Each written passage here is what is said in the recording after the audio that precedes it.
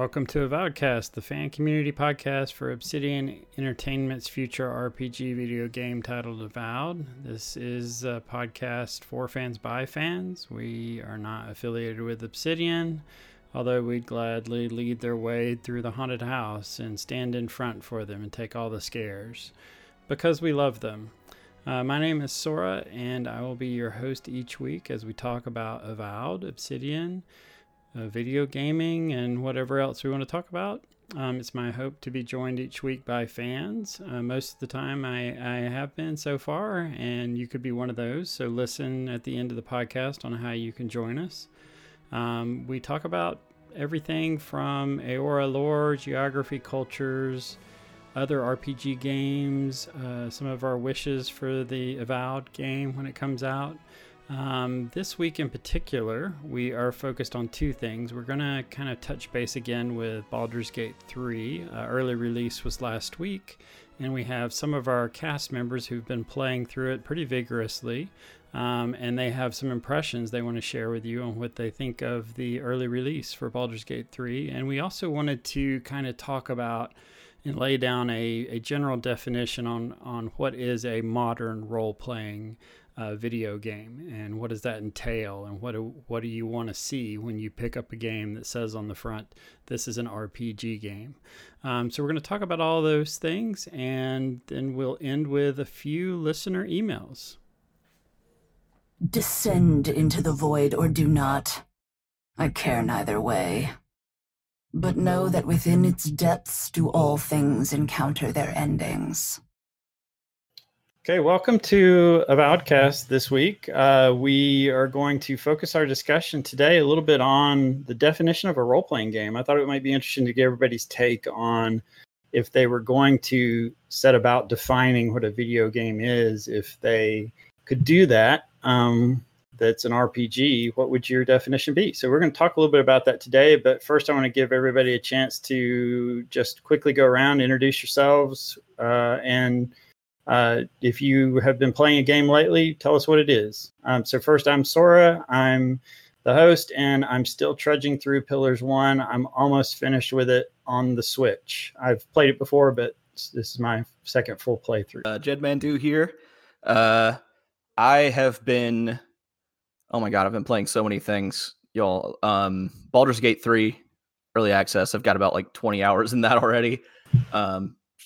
Let's see. I've actually been playing Baldur's Gate 1 a little bit on the Switch as well, which the controls are honestly really good. I'm very surprised about that, but we can get into that later. And Hades, also on the Switch, because I'm a sucker for a roguelike and also for anything Supergiant Games does. And it's pretty much like the platonic ideal of a Supergiant game. I love it. Hades is roguelike, correct? I haven't played it. Yeah, it's roguelike, but with like an evolving story every time you die. And on the Switch, what made you choose to play it on the Switch? The Switch is just kind of like my chill out console, like I spend probably a couple hours every night just hanging out in my recliner with a drink and my Switch, and so it's nice to have. I think Hades is sort of the perfect kind of game for that. It's very pick up and play. Like you can leave off wherever and just come right back in, and like it's a nice. I won't say it's a laid back game. It's definitely not. It's very like twitchy. You have to have your wits about you, but it's you can pick it up, you can put it down. It's just good like that. It's definitely all the rage. I've been hearing quite a bit about it in the community, so I haven't jumped into it yet, but might do that soon. Jesse, what have you been doing?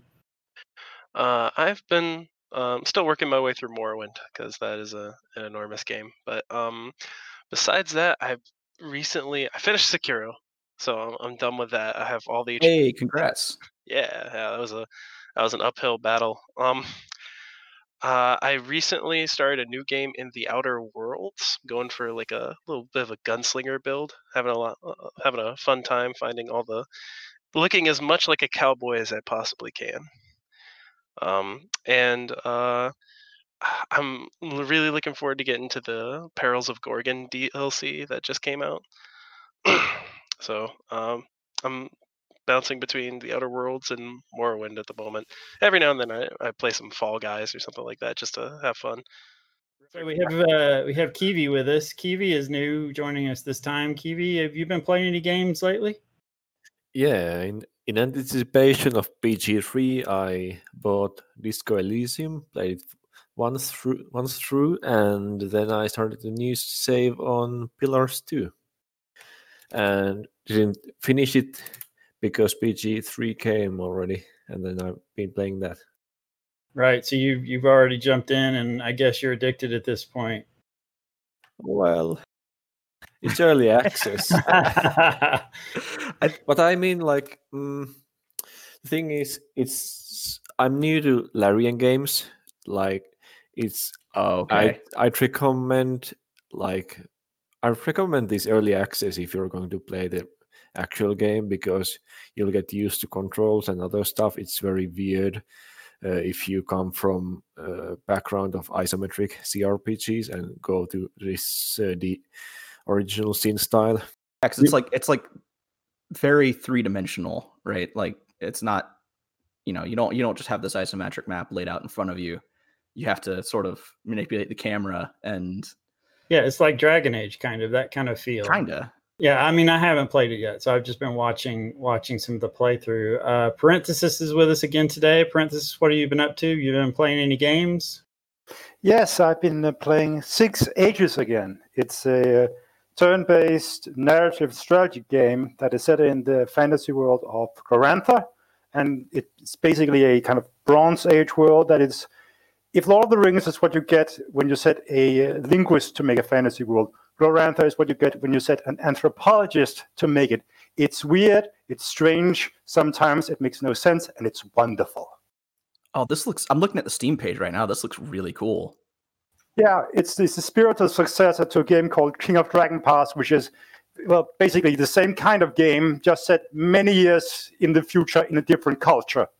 So playing them back to back is an interesting experience because they're different cultures and you need to think in different ways to play each of the games.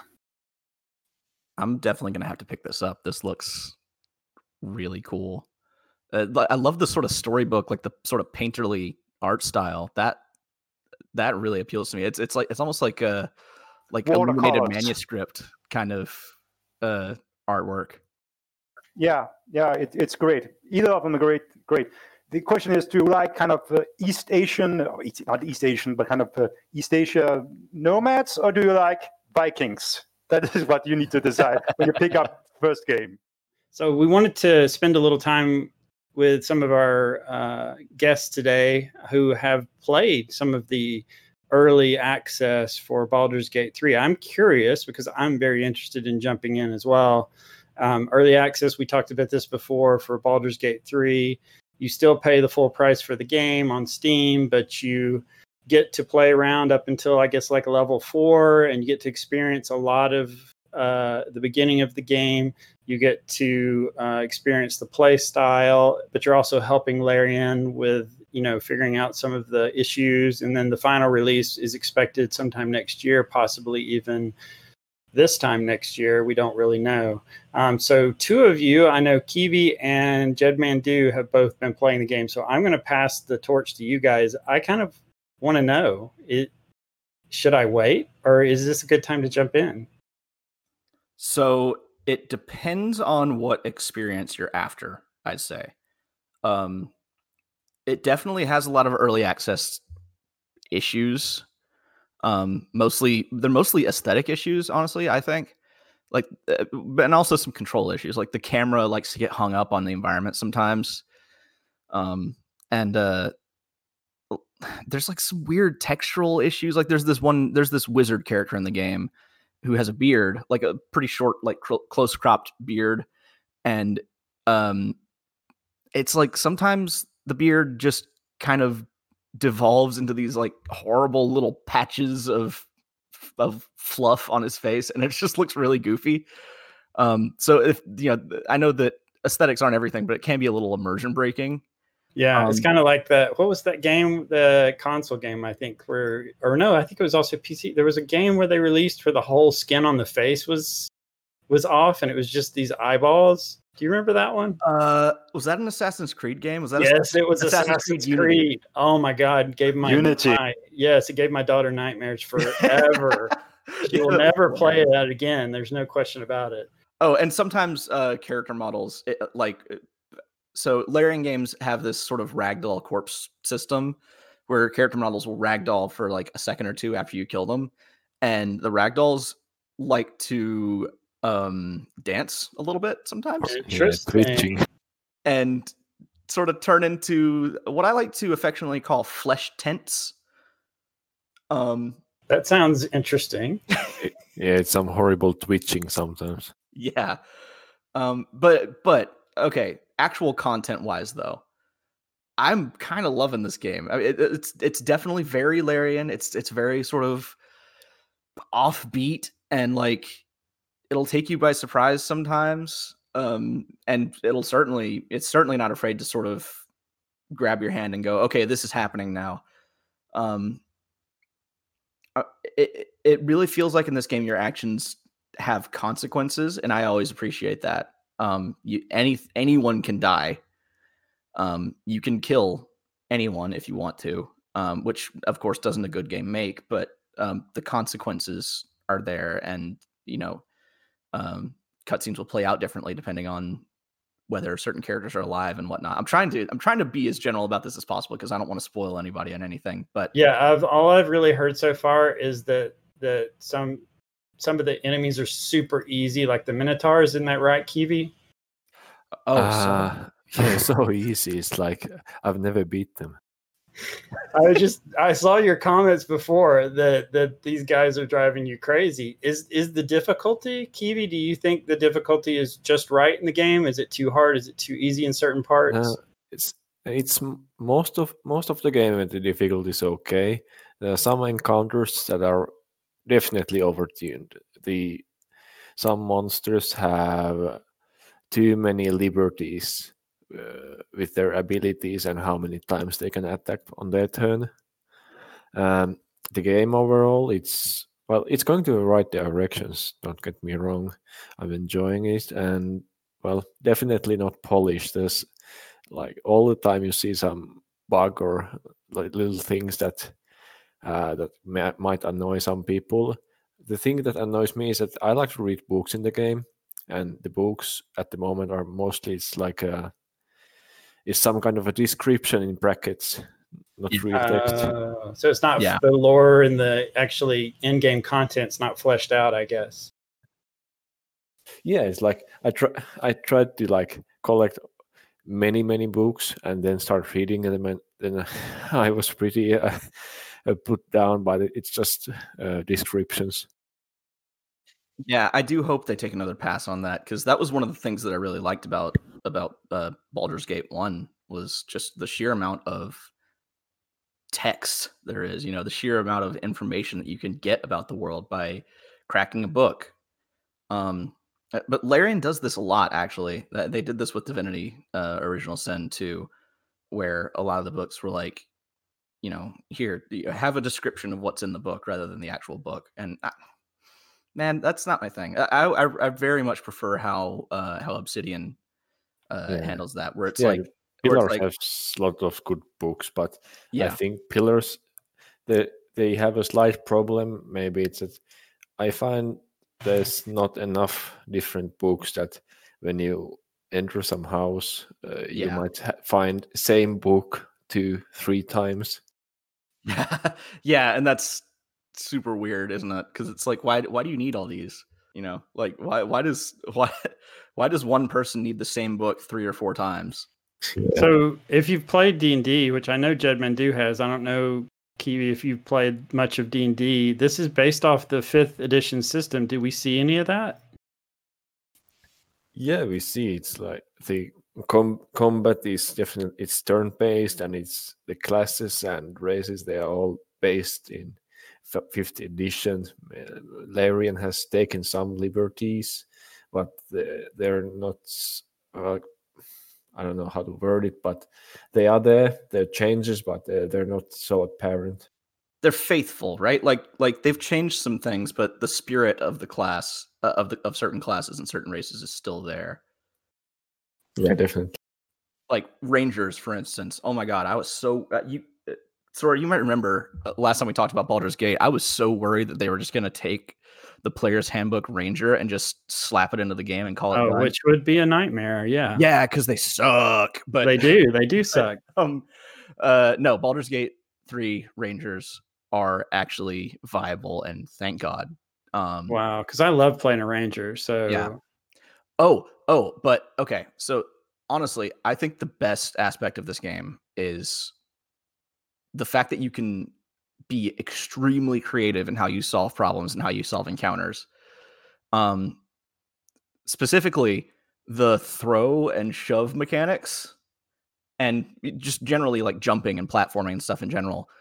Oh my god, I'm having so much fun with it. Really? I made a character for my.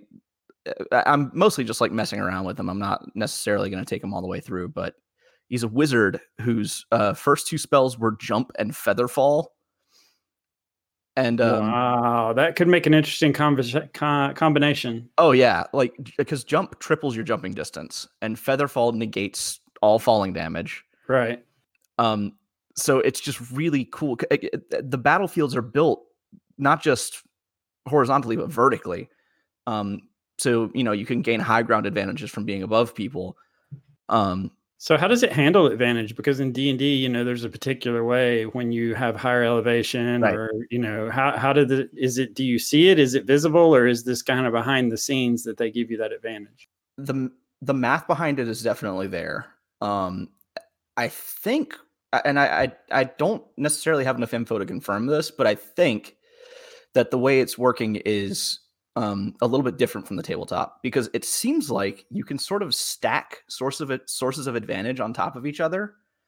Like I've had instances where, say I'll be like hidden and also have high ground, and that seems to further boost my chance to hit. Maybe. Interesting. Yeah, that does happen. And also on the other direction, you can have descent advantages. Yes. Yeah. And oh my god, some of them are brutal. Playing a race without dark vision is really, really rough. It's so exciting just to hear all of this, because being a huge D&D geek myself, I've been wanting a game where, you're never going to replicate it electronically and completely. That just can't happen. But this sounds like the closest anybody's come. It feels very D&D, especially in the sort of wackier parts, I guess. Earlier Baldur's Gate games were definitely, they had a sense of humor, but that it wasn't so much reflected in the mechanics. Larian is very good at basically saying, okay, you can play the game completely straight-laced and just be big dude in armor with sword and just hit people really hard, and that's fine. You can also be a freaking like 3.5 foot tall gnome who just throws potions at people and runs away, and that's also fine. Because there are certain potions that are just amazing to throw at people and useless otherwise, like the sleeping potion. Wow, I can only imagine. Yeah, that's awesome. I'm still on the fence a little bit with plunging the $60 right away. Totally but understandable. It's a big ask.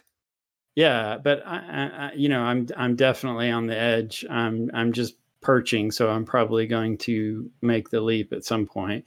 Thanks for the impression, guys. That helps me. I know it'll help any of the listeners we have who are maybe like me, who are thinking, should I do it? Should I wait? What should I do? But there is kind of, especially if you're experiencing a lull right now in RPG gaming, if you've burned through Wasteland and you burned through Elder Scrolls or whatever, and you're looking for something, that might be something that you can jump into. So today I really wanted to get a grasp on what a role-playing game is. I wanted to have a conversation with you guys. You've all played these games. You all have an opinion. You have an idea of what your ideal role-playing game is. So I kind of wanted to jump and start that discussion. Before we do, I looked up a little bit of the history because I didn't, role-playing, where did it come from? I mean, yeah, there's obviously dramatics involved and things of that nature, but some people have traced it as far back as 5th century BC with the ancient Greeks. They used to play a game called Patia. I'm probably mispronouncing that. But it was one of the first board games modeled on warfare, in which you would take over a certain role on the battlefield and somebody else would take on a role and you would play against each other. So that kind of role playing, I guess, existed quite a bit ago. Obviously, within the 20th century, it has kind of exploded. I mean, there's examples before then, but you had like the 60s was the big historical reenactments period. That's when Society for Creative Anachronism started. Of course, 1971 is the iconic release of Chainmail by Gary Gygax and Jeff Perrin. And then, of course, in 1974, you have D&D, and that kind of helped jumpstart this whole role-playing idea of taking it away, maybe slightly a little bit from the wargaming aspect that Chainmail was, to pull it towards what we now kind of perceive as role play. Then 77 was D&D's basic edition, 89 was AD&D, and it kind of rolled from there. And of course, we have games that started to be created in the 70s regarding role playing. Everything from the very early text editions, which were multi-user dungeons. I don't know if any of you ever played MUDs before, but those were some of the early role-playing games when I was looking them up. I looked it up in Oxford, and here's Oxford's definition of role play. It's act out or perform the part of a person or character to represent an action. Role-playing was defined as the changing of one's behavior to assume a role, either unconsciously or consciously, to fill that social role and act out an adopted role. Very convoluted definition, but it's a definition. So I went to Wikipedia, of course, because that's where the best one's going to be, and looked up role-playing game. So here's their definition of role-playing game. It's a game in which players assume the roles of characters in a fictional setting. Players take the responsibility for acting out these roles within a narrative through a process of structured decision-making regarding character development. And they made a real point in that Wikipedia article of clarifying that a role-playing game is different than a simulation game, and that role-playing is not simply human simulation, and that there's a lot more to it than that. So obviously, we when we're talking about it, and from what I said from the history, role-playing kind of started as assuming the role of someone that you were not in real life. And we know now we have transformed that whole genre of game into many split genres. Now we have everything from, you obviously have tabletop role-playing. You have LARPing, which is live action role-playing, where players actually physically portray the characters in real life out on a field and interact with other players who are dressed up with wooden swords and such. Then you, of course, have what we're talking about today, which is role-playing in the form of electronic media, via computer games, PC games, console games, things of that nature. And even within electronic media, it's amazing how many types of RPGs have split, how the definition maybe was very general in the beginning and kind of enveloped everything. And now we have action RPGs, which I guess an example would be Diablo. The early Diablo was one of the first. You have MMORPGs, massively multiplayer ones like Elder Scrolls Online or Warcraft. Roguelikes, which is Hades. We talked about Hades earlier. Roguelikes actually comes from a 1980s game I actually played called Rogue. Rogue? Yeah, which was impossible, which was totally impossible. Yeah, totally. Yeah. Tactical RPGs is a totally different branch of role-playing games. That's things like XCOM, Final Fantasy Tactics, Banner Saga. Then you have sandbox RPGs. So we know GTA, of course, Elder Scrolls, Oblivion, Skyrim, and such, Pillars of Eternity, and Wasteland. And I don't know, I'd have to ask you about that, if really Pillars falls in that sandbox. I guess it doesn't. Maybe the second one does more.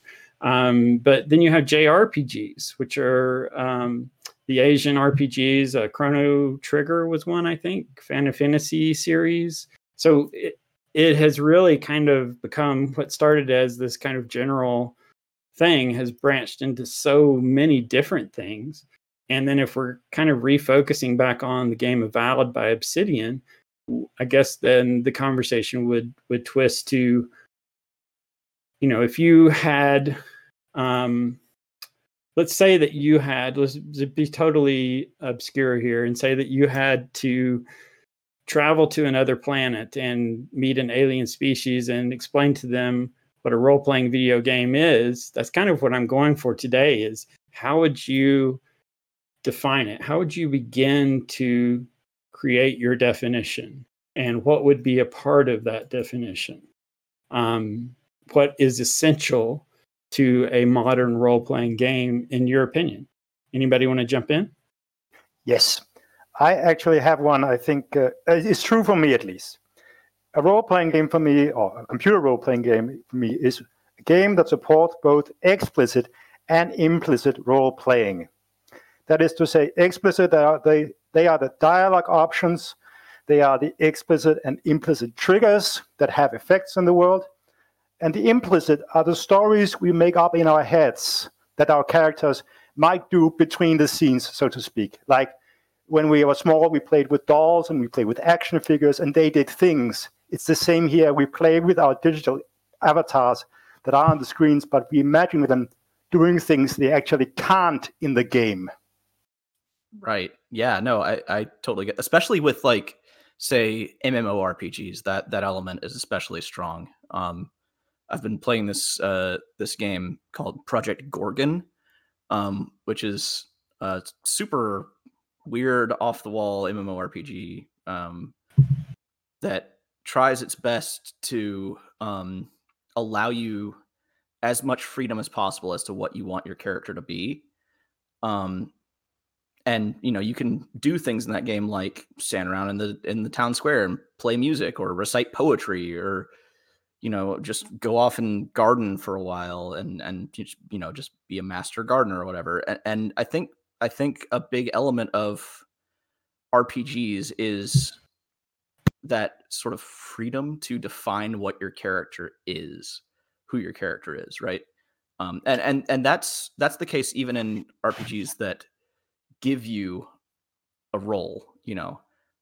Say like the original Baldur's Gate. No matter who you are Gorian's ward, right? No matter who your character is as a person, that's sort of the role that you step into, but you get to define everything else about them, more or less.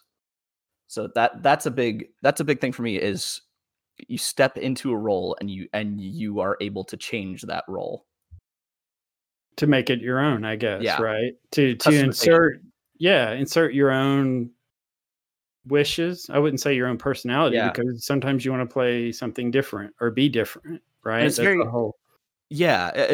it's kind of a sticky subject, because so many games these days have the dreaded phrase RPG elements, which, as best as I can surmise, more or less just means you get to, level up your character in some way, or, you get to make branching decisions specifically regarding your character.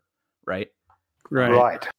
Which I think is a very core concept for defining RPGs, because most games, I'd say, let you make decisions about, I guess, sort of the world outside of your character. I think the defining factor about RPGs is making decisions internal to the main character. Jesse, what do you think? To me, a role-playing game it's about immersion more than anything else, I would argue, and allowing you to be immersed with player freedom. So essentially, what I would say an RPG needs to be an RPG is some way to influence and direct your character to do what you want, not necessarily what you as a person would do, but what you want that specific character to be. So that often takes the forms in stat allocation and stuff like that. Building a character to have certain skills or to be a certain type of person, whether good or neutral or diabolically evil, or if you want them to be a stoic mercenary type that seeks their own gain, or if you want them to be a goody two shoes white knight type guy. I say that an RPG requires freedom like that, as well as a bit of a branching story, not necessarily a huge branching story, but how much is player choice important to you as for an RPG game, or do you want more freedom, or do you actually prefer? Do you think RPG games should it be 50-50, the player and the game? Should the game kind of help you kind of guide your narrative? Well, I'd say it's definitely like how well the game is made. Like, let's say a game like Witcher, it has much less player choice as to what happens in the story, what your character is. In the Witcher games, the character is actually very interesting, very well fleshed out, and there's no problem in that. And it's a game where you play a certain role, and there are some consequences to your actions. Personally, I don't like games that are like completely sandbox, where you have to like make up your own story by yourself. Like, well, let's say like Daggerfall would be in that kind of a game. Like, absolutely, yeah. So I'm gonna say like 50-50. Like, you want to have some degree of freedom, but you also want to have a very well fleshed out story and world and some path and a direction, but many branchings. So, parenthesis, I have a question for you. How important then is it to have statistics in an RPG? Or is it important? Things like that help with relational attributes to like game objects or monsters or things like that. Is the statistical side of it important, or is it not important? I think it's less important than giving the player the choices to express themselves in the game. I mean, stats gives you a conflict resolution system. It gives you an rules and structures to see if you can accomplish a task.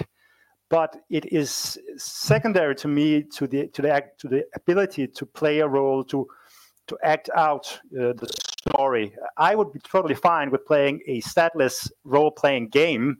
I mean, it would just lack that dimension of it, and it had to, compensate in the other direction. Right. And personally, for me, if I was to look and say that this is a quote unquote role-playing game, is I kind of like the explicit and implicit definition you gave at the beginning. I feel the same way about that. I feel like it not only means what the game is, but it's interesting because I think when you put a label on the game, look, there's two reasons the main reason they put the label on the game is probably money. Let's be honest. So if it says RPG like, or this is an RPG game, people understand that there's a massive audience that is just drawn to that style of assuming roles, of playing something that you aren't. But I also think that it does something to the player. So for example, if I was to sit down and play Doom Eternal, or I was to sit down and play, I don't know, even Call of Duty, I feel like that I take a different mental stance. But when I hear that a game is an RPG, it kind of, in a way, encourages me as a player to maybe be more of a participant in the story, to be more of a, it implores me to put more of myself into the game and I'm sure I'll get hate mail on this, but it's not that Call of Duty isn't a great game, but it forces me to use my imagination a little bit more. It forces me to play a little bit more. Does that make any sense? Yeah, it forces you to be immersed. And yes, there you go. And specifically enjoying the world, the story, and the characters.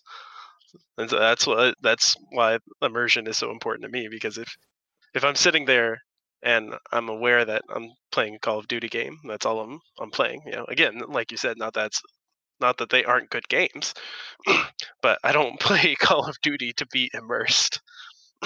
You can always role play in voice chat. Yeah, exactly. So how important is the environment, though? How critical? So can you play? So, and there are plenty of examples. If you look up role playing games that are classically role playing, let's say take a game like Rogue, if you're familiar with that, which is basically just ASCII characters on a screen, or something like top down Ultima, or I know that and those aren't the best examples because of the technology at the time. But I guess my point is, how much does the name of a role-playing game, what is the expectation you bring to it as far as environment? Is the environment that important? Because in those older games, which some are still very popular, there is not a beautiful mountain scenescape. There is not a strong wind blowing through the trees. There is not this music playing in the background in the tavern. Does that mean they're not role-playing games? Definitely not. Maybe game art style is something that could have its own episode or two. I have started to dislike the way that games try to be as realistic as possible when it comes to graphics. If you played like Disco Elysium, you know that you can have really like low graphics, but have a really, let's say, a game with character. Yeah, I think it's more about sort of set design almost than it is about graphic design. Like, it's not about quality necessarily. Like, I've definitely played some RPGs that don't really go for graphical fidelity. They go for sort of telling a story with the environment. And I think that in and of itself is its own sort of, it's its own sort of art form, using limited resources to imply things. Exactly.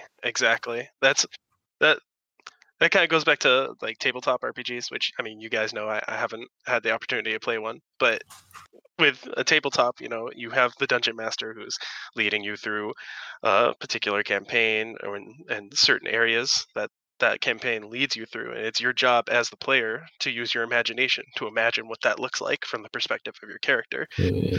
So in-world environments, they are basically a stand-in for your imagination when it comes to tabletop-inspired RPGs. So long as the visuals properly communicate the atmosphere and the story elements of whatever environment you're in, they're doing a good job. Which is why a game like Morrowind, exactly, I was going to bring that up. I Yeah. mean, talk about atrocious. Yeah, it looks awful, but yet that is an incredibly immersive game if you take the time to play it, because the vibe of the area, the environment that you're in, is properly communicated through lighting, through visuals, through effects like ash storms and stuff like that. So that's where I sit with visuals as far as that's concerned. Yeah, it's like high graphical fidelity. You can have like there's comes like situations where you can't tell the difference between a character and the surroundings. So art style should, in my opinion, should serve some kind of purpose, like to communicate, be like to clarify what's what. Like with high fidelity, sometimes, well, I'm a little bit colorblind. That might be also the case, but sometimes I can't tell the difference between like a character and his background, if it's like some kind of a green character and a green background.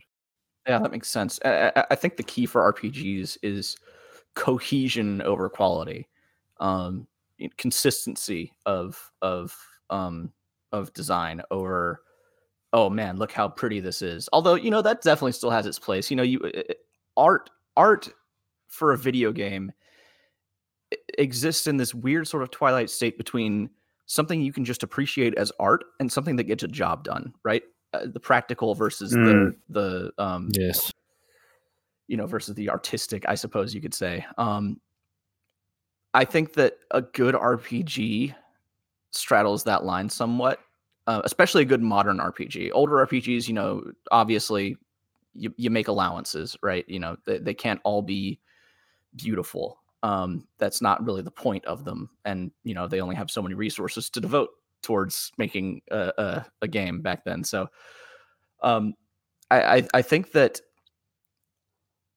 the art style needs to inform how you interact with the game, if that makes sense. You should be able to tell the difference what you can interact with and what's background. Yeah. And you have to straddle a line between immersion and sort of the ludographic side of things, the game, the gaminess, of it. For instance, when I play Divinity, Original Sin, I always turn the character outlines on, because holy shit, that game is so visually busy otherwise that it's really easy to lose track of where people are in space. Ideally, an RPG art style helps reinforce the fact that, this is an RPG, and, it just sort of reinforces how you interact with the game. Basically. So we talked about graphics. We talked about how, I guess, kind of universally we kind of agree that while yes, for some people the realism is great, it's not necessarily a defining characteristic of what an RPG is. Something that I would challenge you on a little bit, though, that I think has become a defining part of a quote unquote role playing game is character development. And I think that when you talk about role-playing games, and again, this kind of goes back to the D&D and things of that tabletop nature, there is this expectation that a role-playing game, you take on a character, and as you progress, this character gets stronger, this character develops, you get to make choices as far as what this character studies or what this character does, and then that character then in turn becomes your own. But then you take a look at games like Breath of the Wild. There is no leveling in Breath of the Wild. Is that not an RPG? I kind of don't consider that an RPG, actually. Yeah, that falls under action adventure more. Yeah, I mean, there's a limited amount of character customization, but most of it is I really don't think of Legend of Zelda in general as an RPG. It just doesn't. It gives you tools to solve problems. It doesn't give you tools to come up with your own way to solve problems, if that makes sense. In Breath of the Wild, sometimes there are. Well, okay, yeah, that's fair.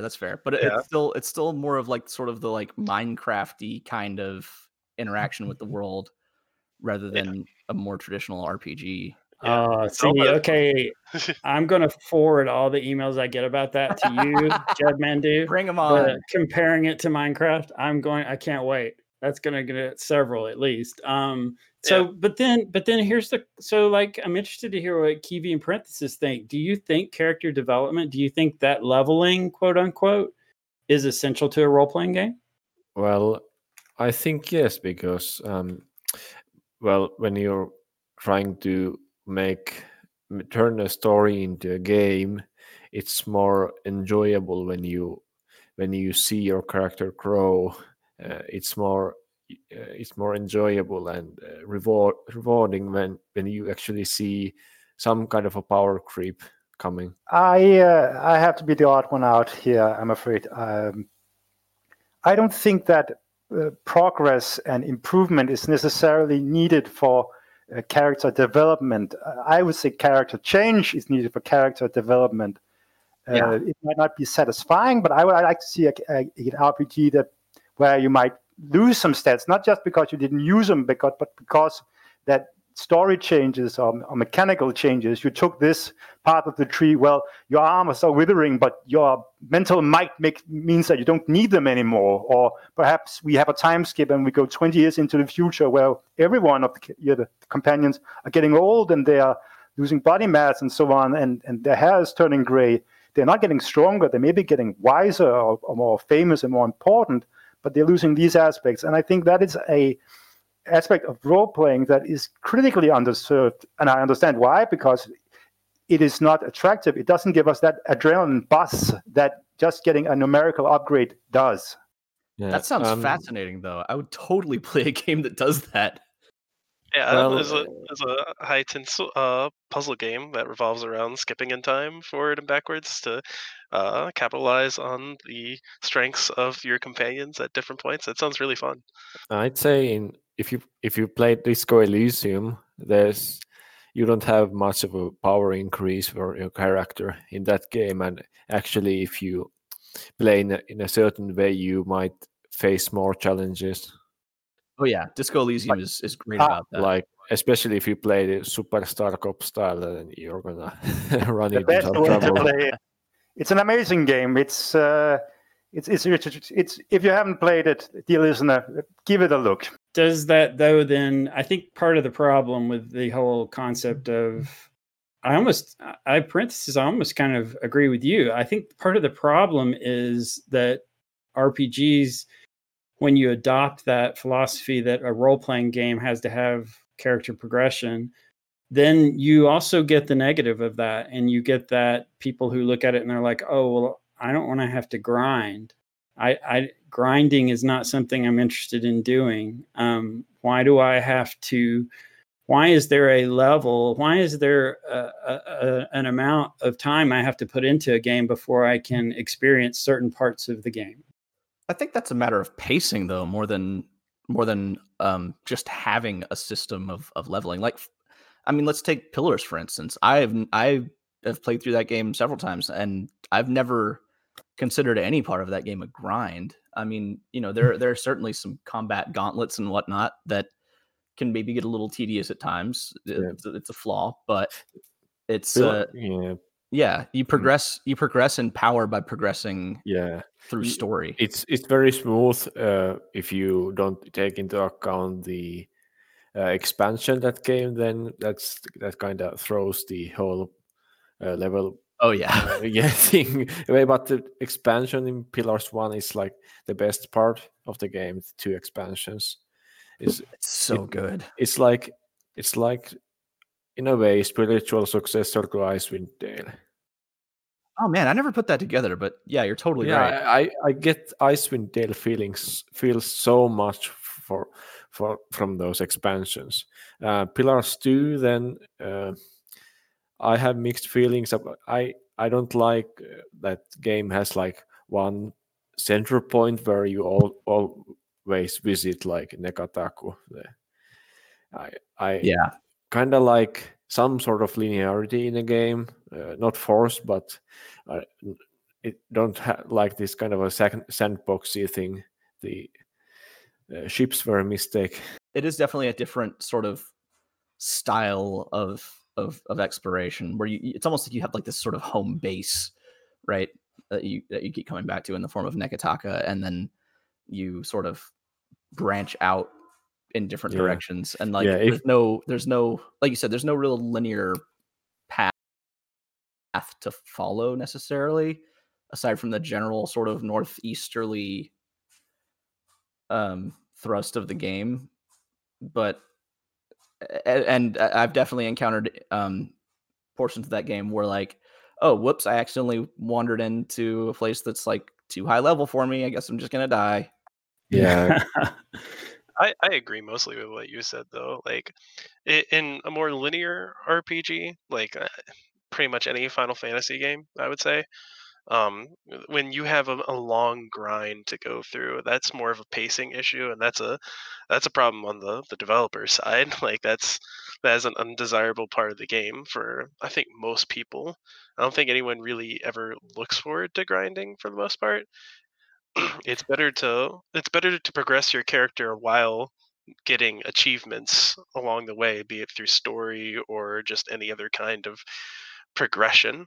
But So, as a former competitive Pokemon player, I can say that grinding can be fun if it's done with a specific goal in mind that isn't just get stronger.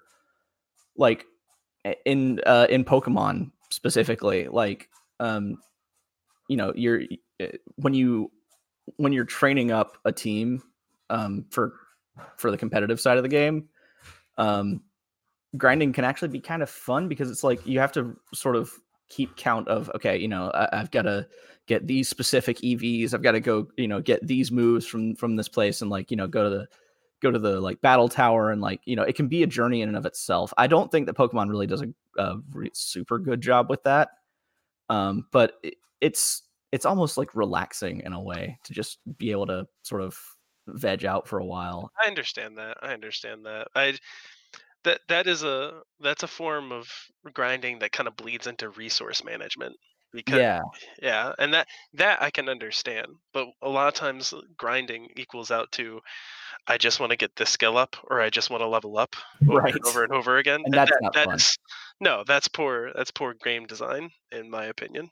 But I think good grinding takes the form of resource management, like you said, with getting this particular EV or whatever.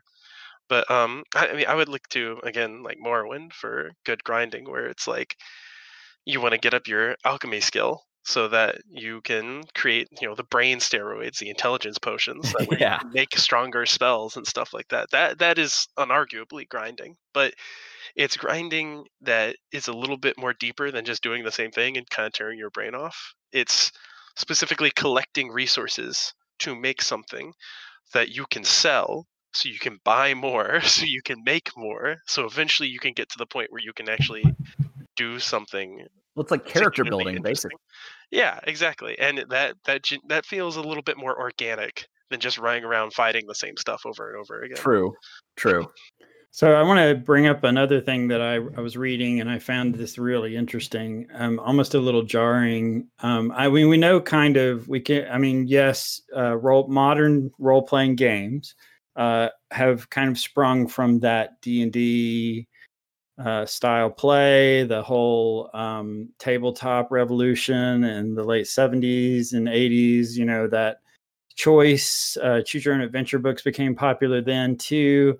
But I think it's interesting because there's a statistic I'm about to give you that is jarring, but there was a game, I don't remember when it came out. It was a tabletop game called Fate. I don't know if anybody's ever heard of Fate or played. Yeah, I've heard of Fate. I haven't played it, but yeah. So Fate, one of the things I liked about Fate was there really was no fixed setting, traits, or genre, really. It was fully customizable. It offered like a minimal obstruction to role playing, assuming that the players wanted to make fewer dice rolls, that kind of thing. It was kind of the opposite of what D&D was, whereas D&D really was grained in that fantasy, the Tolkien kind of world, the Middle Earth. IGN had a article a little while ago where they went through. They started in 1975 with a game called D&D. It was on the Plato platform, which I don't even know what that is, but I assume that was a type of computer. And then they went through from 1975 all the way to the present and looked at every role-playing game title that was released either for a computer system or a console system. And they came up with a statistic. And the statistic was that 87% of those role-playing games were fantasy. Sounds about right. 87%? I'm surprised by that. I'm surprised. I mean, what does that mean, though? Does that mean that to be an RPG, that's a necessarily requirement? Is that the only? Certainly not. No. I think it's just that that's sort of the road that was already laid out. That, and I think that the fantasy genre just sits better with RPGs than most others, because you don't have to worry about a lot of realism. There can be dragons, there can be witches, there can be boob armor, there can be whatever. It doesn't it doesn't have to be hard realism. And with sci-fi, I would argue that you usually have to have a little bit more reasonable stuff in there. But with fantasy, whatever you can't quite explain by normal physics, you can just throw in magic, and suddenly everything else is a little bit more lenient with what is acceptable. You know? I just think that leans better towards RPGs lean better towards fantasy because there's more creative freedom, I would say. If you role play, if you try to role play in the real world, what you get is a reality TV show. Yeah, exactly. And no one wants to play Jersey Shore, the game. Like, right. Nobody wants to role play a Wall Street economic person, I guess. But like, I mean, I don't know. Actually, it's an old joke that in fantasy role playing games, you often encounter a group that is playing, I don't know, apartments or an accountants or yeah that sort of thing. I've seen it several times. It's a trope at this point. Yeah, it's wonderful. It's oh god, I'm trying to remember the name. Like, there's a whole like TV tropes article on it, I think. So what about here's another curveball I'm going to throw at you. Is The Sims a role playing game, or just a simulation game? Ooh, it's not a role playing game. It depends on how you play it, and depends entirely on how you play it. You can turn it into a role playing game with how you make your Sims, how you choose to play them. But if you're the type of player that just drops them in and plays God and basically just moves stuff out of their way every now and then, but watches them, then I would say that's just simulation more than. I mean, that's just an ant farm, basically. Yeah. Maybe you should look at it from the point of view what was the original purpose of the game, and not how it's possible to be played. And it wasn't definitely made to be an RPG. Yeah, I think JJ has the right of it. It straddles the fence between the simulation and role playing game, and it's the user that tops it into either category. So there are games that can be either or. Then, definitely. I mean, look at say Crusader Kings. You can play that game as an optimization problem, or you can play it as a strategy game that also has role-playing elements, a strategy role-playing hybrid. I think that when you try to genre a game, my philosophy on it is this: you have to sort of listen to what question the game is asking you. And I think with an RPG, the questions are this: who are you? How will you change the world? And how will the world change you? And I think that games that aren't RPGs can ask those same questions, absolutely. But I think that a lot of those other games sort of add questions that blur it into, that blur the lines into another genre. So like, for instance, if you're playing like an RPG shooter kind of game, then it's those same three questions, but also how good are your reflexes? How good is your aim? That sort of thing. And, there are definitely other genre blurs that add other questions to that. Like, say, for instance, sort of like Fire Emblem type games, how good is your head for tactics, but I think at the very core of it, what defines an RPG are those three questions. Who are you? How are you going to change the world? And how is the world going to change you? Yeah, I agree. And I mean, honestly, I think that a lot of times the hard rules that people put on what is and is not an RPG is a little bit unfair, though, because like, I mean, you could look at Skyrim, and yeah, Skyrim doesn't have as much versatility or quite as much player freedom when it comes to how you want to align yourself, like with definitely with Morrowind. I mean, there are the great houses, and then there are guilds that parallel the great houses and stuff like that. But at the same time, people will say that Skyrim isn't an RPG because there's no stats other than health, magicka, and stamina. And I disagree with that. I think that the perk system more or less tries to take the place of attributes and derive stats and stuff like that, just because it essentially it's a stand-in. I mean, you in Oblivion and I believe in Morrowind, if you get your particular skills up to a certain level, 25, 50, 75, 100, you get essentially the exact same perks that are present in Skyrim. Oh yeah, Oblivion gives you the goofy backflip.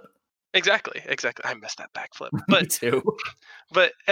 it's all about trying to interpret progression within a game, and most people are used to stats and level ups and stuff like that, and I think that those are great ways to interpret it. But I think that if someone tries to put a different spin on it, like with just a pure perk system, I think that works out just fine too.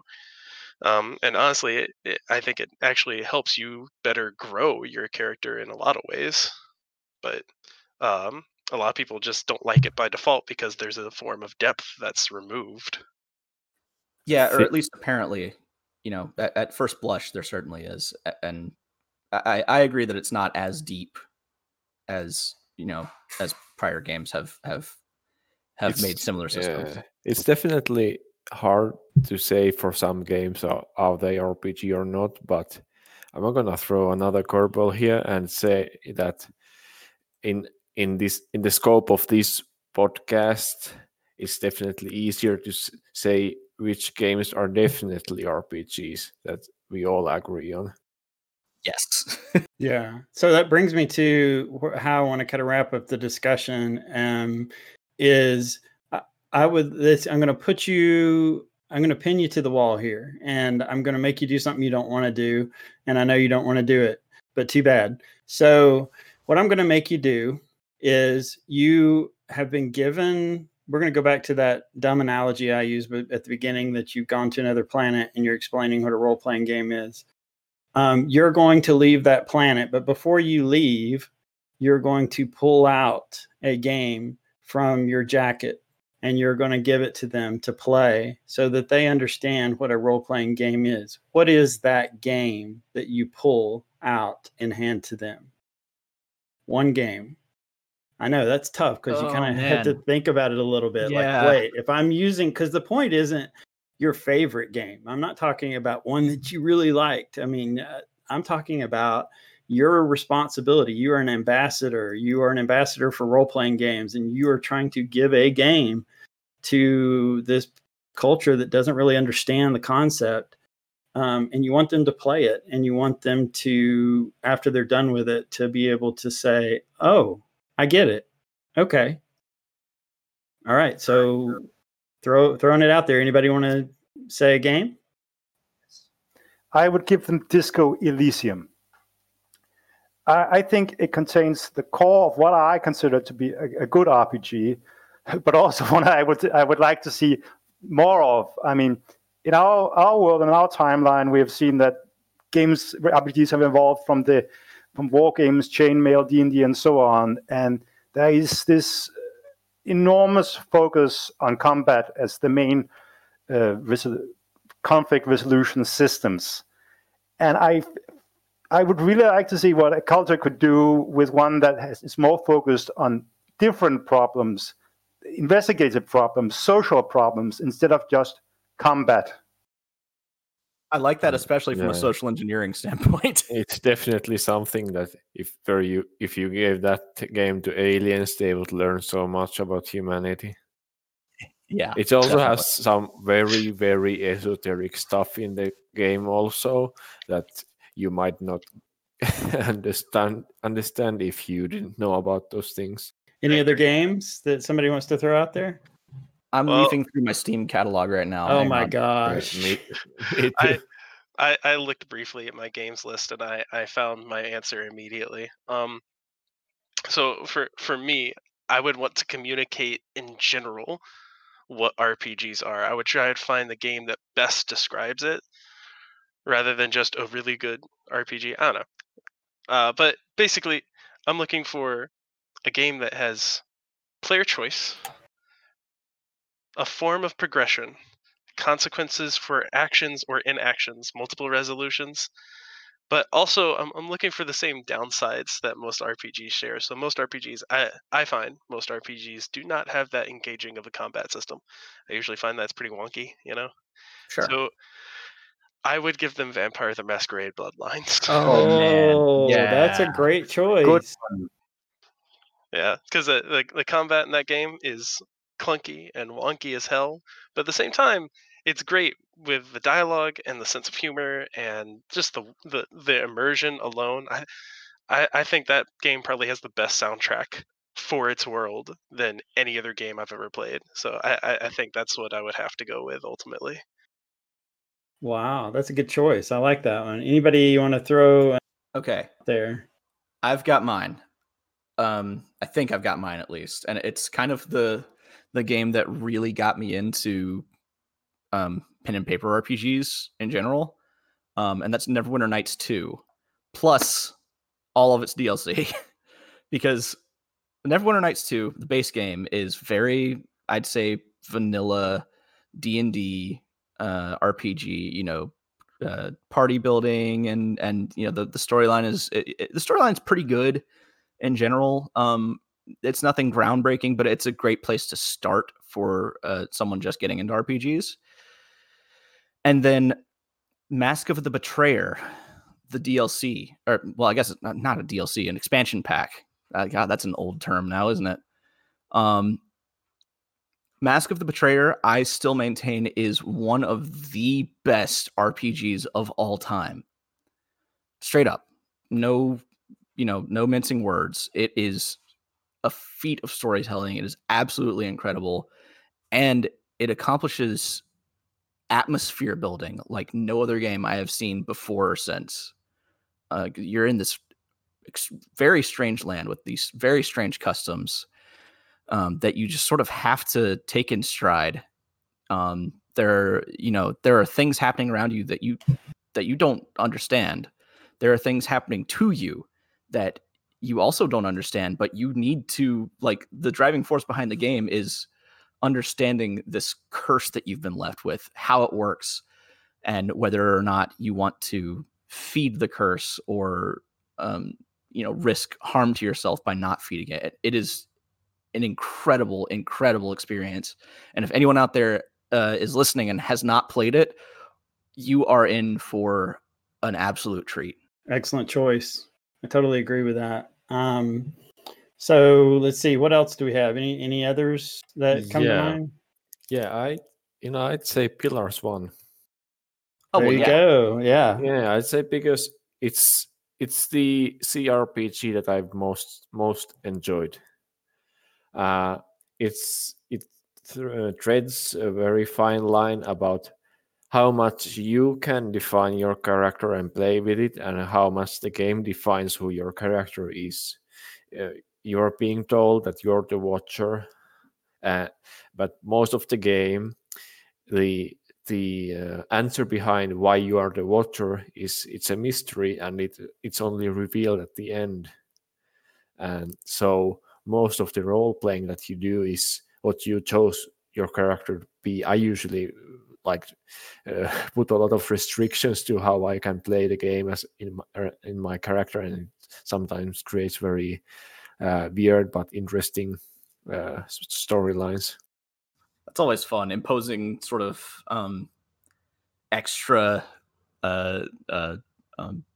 conditions upon how you're playing the game. I have a lot of fun with that too, especially with Pillars. So I'm going to say something that is going to elicit some groans. I'm certain that it will, but hear me out. Hear me out. I have a reason. I have a reason for saying it.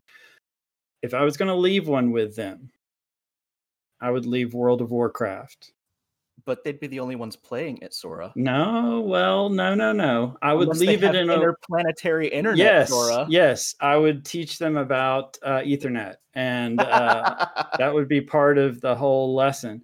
Let me tell you why. Which expansion or no expansion? Well, yeah. I don't know if I was going to. I mean, I would definitely do like one of the classics. What was the Blood Elf one? Burning Crusade. Yeah, probably that one. But let me tell you why.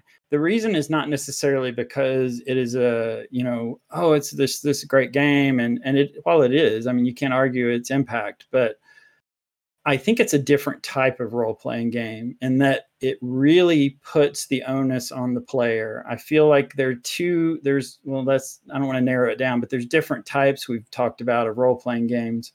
This is one of those games where it really pushes you to bring stuff to the table, in that, yes, I'm going to play a night elf, and my night elf is going to be called, I don't know, Yasmin or whatever. I don't know. But I develop the backstory. I have to bring that personality to the character. I have to define my character, and I get to interact with other people who have taken on that other responsibility, and they are going to bring something different to that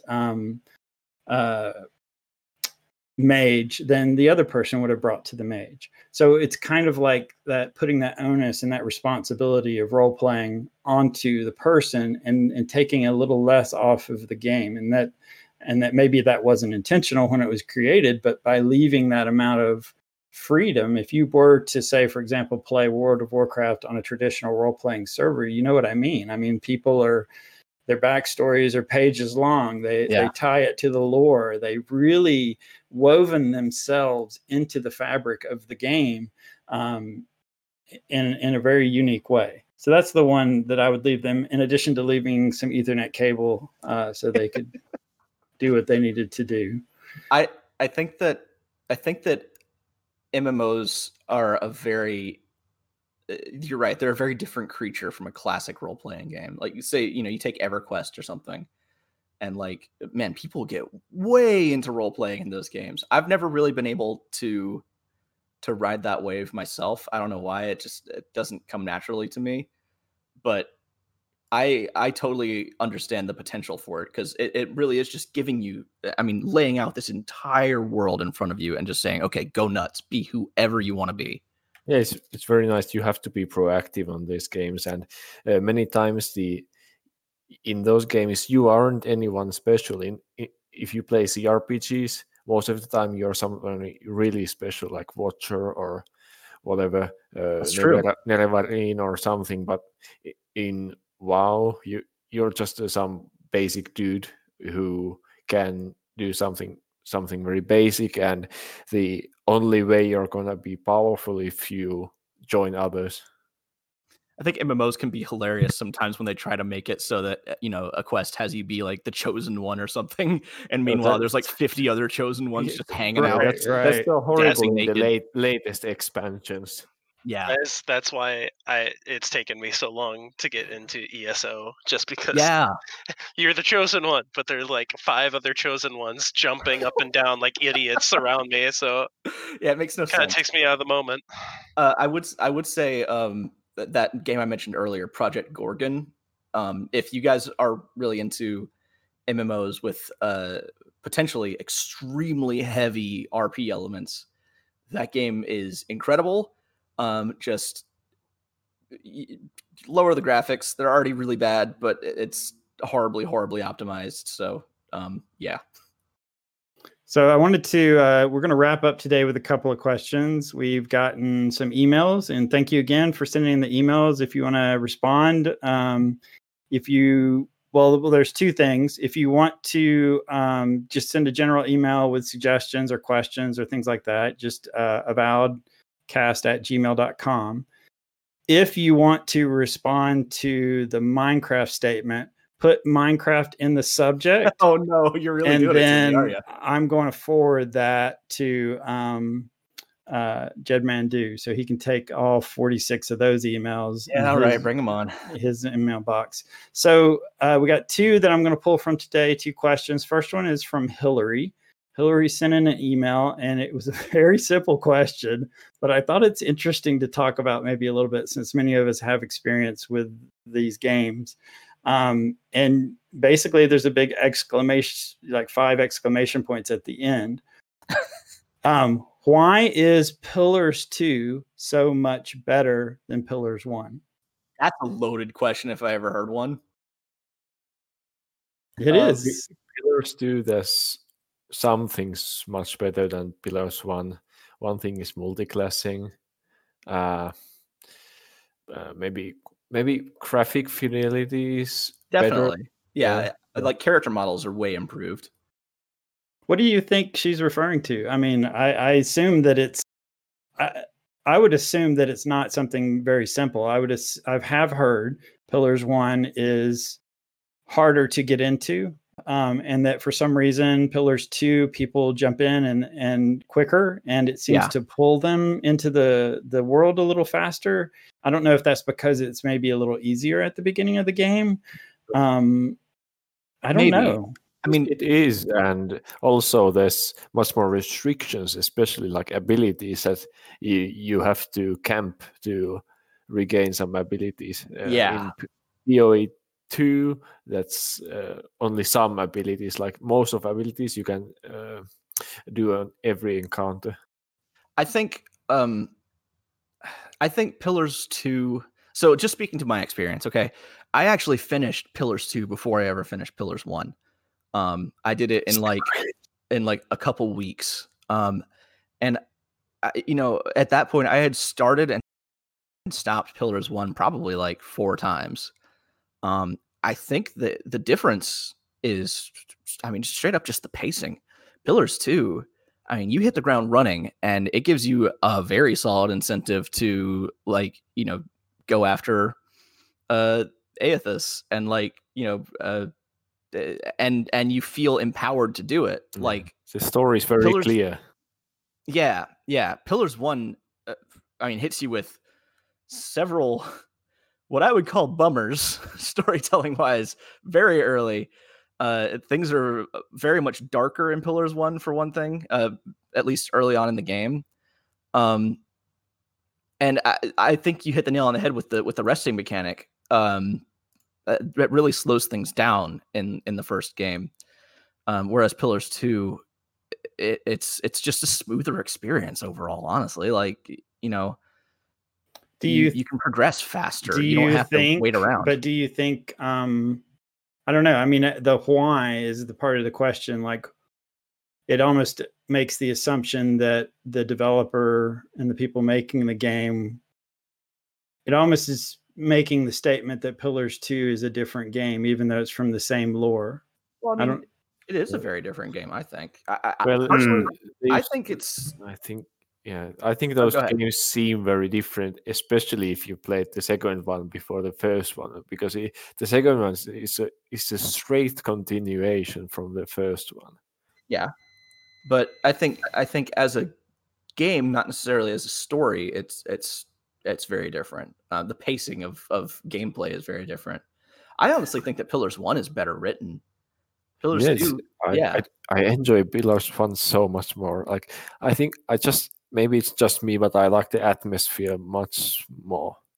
Yeah, I get that. I mean, Pillars 2 has its charm for sure. Don't get me wrong. I love, being a freaking ship's captain and going around having pirate battles and shit. It's great. But I think the ship management is one layer too much. Yeah. On the game, and also like in Pillars 1, your own castle was something that it's just a waste of money putting anything there. Pretty much. I think so I don't necessarily think that Pillars 2 is overall a better game than Pillars 1. But like, I can't choose between them, it's like asking to pick a favorite child or something. I can. I like them both. Yeah. It's just in Deadfire. You can, and that's amazing. It actually dawned to me on this podcast that they actually tried to make this Fallout New Vegas gimmick on the Pillars 2 with Neketaka and the factions and how you get a different ending, how you choose them. I hadn't thought of that. That definitely is very New Vegas-y. But yeah, actually, that's something that I kind of didn't like about New Vegas. I find these faction medals a bit tiresome. But you also had that Yeah. in PoE 1 in the big city in the middle of the game. Oh, with the Crucible Knights and the dozens. Yeah. I would almost argue that Hillary, if I'm addressing your question, I would almost argue that and I know this, not everybody's going to agree with this, but I would say that the reason Pillars 2 is so much different, maybe not necessarily better, but I think that it's different in that they looked at the first game and tried to make the game maybe a little more mass appeal, and meaning that there's more people out there that would be that would play that game and immediately be taken by it. Whereas I think the original Pillars 1 is definitely Baldur's Gate, Icewind Dale type. It's slower, harder, and it is different. It is different experience. The funny thing is, it's like a passion project, because it was crowdsourced. They really wanted to make it the game, and it was a combination of Icewind Dale type of lots of action, lots of battling, but also Torment style, lots of text. Yes, I've heard the term walls of text bandied about for Pillars 1, especially. Yeah, but I didn't mind that as much, and I understand why people do. But then those are the same people who go and play one of those Nintendo games that have I keep hitting the A button 50 times because there's so much text. But and that text is meaningless. Whereas in the Pillars, it's story driven. It's really good stuff. But anyway, that thanks for the question, Hillary. Really appreciate it. I have another one from someone named Zanti. I hope I pronounced that right. Zanti says 2020 is the worst. I agree with that. Yes. I'm looking for a good, funny RPG to play to take my mind off of the hell. Do you have any suggestions? I'd say Disco Elysium. Yeah, it's witty as hell. Yeah. That's a good one. Will Disco Elysium make you feel better though? It depends on you how you play it. You can, if you play the Superstar cop, then maybe. All right, that's fair. Yeah, that's but fair. it also has a level of catharsis for some of the more serious stuff, I think. I mean, I'd say Fallout New Vegas, honestly. When I think of a funny RPG, sure, there's dark shit in Fallout, obviously, but it's got a hell of a sense of humor. And maybe the Fable series, if you haven't played that, just leave off after 2. But if you want to take control of all the bad things that happen, you can also play Tyranny. Play what? Tyranny. Oh yeah. Oh, Tyranny. Yes. I don't know. I mean, it doesn't exactly paint a cheerful picture, at least at first. Yeah. But I still have to make a playthrough where I go rogue. I need to try that game again, to be honest. It's been a long time. Yeah, I would say if you want a funny game, go ahead and just play New Vegas, Fallout 3, and Bloodlines. And if you want a really and also Fable, but if you want just a good game just to get immersed in and forget about everything else, then Oblivion is always funny. Yeah, unintentionally sometimes. Yeah. But yeah. Oh my god. Yes. And I've also heard really good things about Ni no Kuni. If you're into RPGs, yes. Super cheerful in general, and it's just nice. It's just a nice place to be. It's Studio Ghibli, I think, animated. Yeah, I really want to play that one. Also, Kingdom Come. Kingdom Come is a good one to get lost in. The original Sen games are honestly kind of hilarious. Very lighthearted. Yeah. I mean, they can, but the thing is, I've heard that this is just a Belgian thing. It's a sense of humor, like a cultural sense of humor thing, where it can swing very wildly from, haha, we're all having fun, to, oh, everyone's dead and everything is blood and gore and oh no. Yeah, and even even games like Dragon Age, there's certain ones where if you really dig into your companions and their discussions, and they try to weave in some funniness into it, but it's always comes with that, like Jed Mandu was saying, it always kind of comes with that the darkness at the same time. So I think those RPGs try to be sort of this complete experience, you know, like they try to paint with every color a lot of the time. Ungrateful, unloving creature. I should let the maw of the Deadfire close around you. Pray to another god that you sail faster than my wrath. And that's going to end our podcast today. I want to do a quick shout out to two of the people on our podcast who are active on social media. First is Jed Mandu. Jed Mandu has an amazing Twitch channel. I highly recommend it.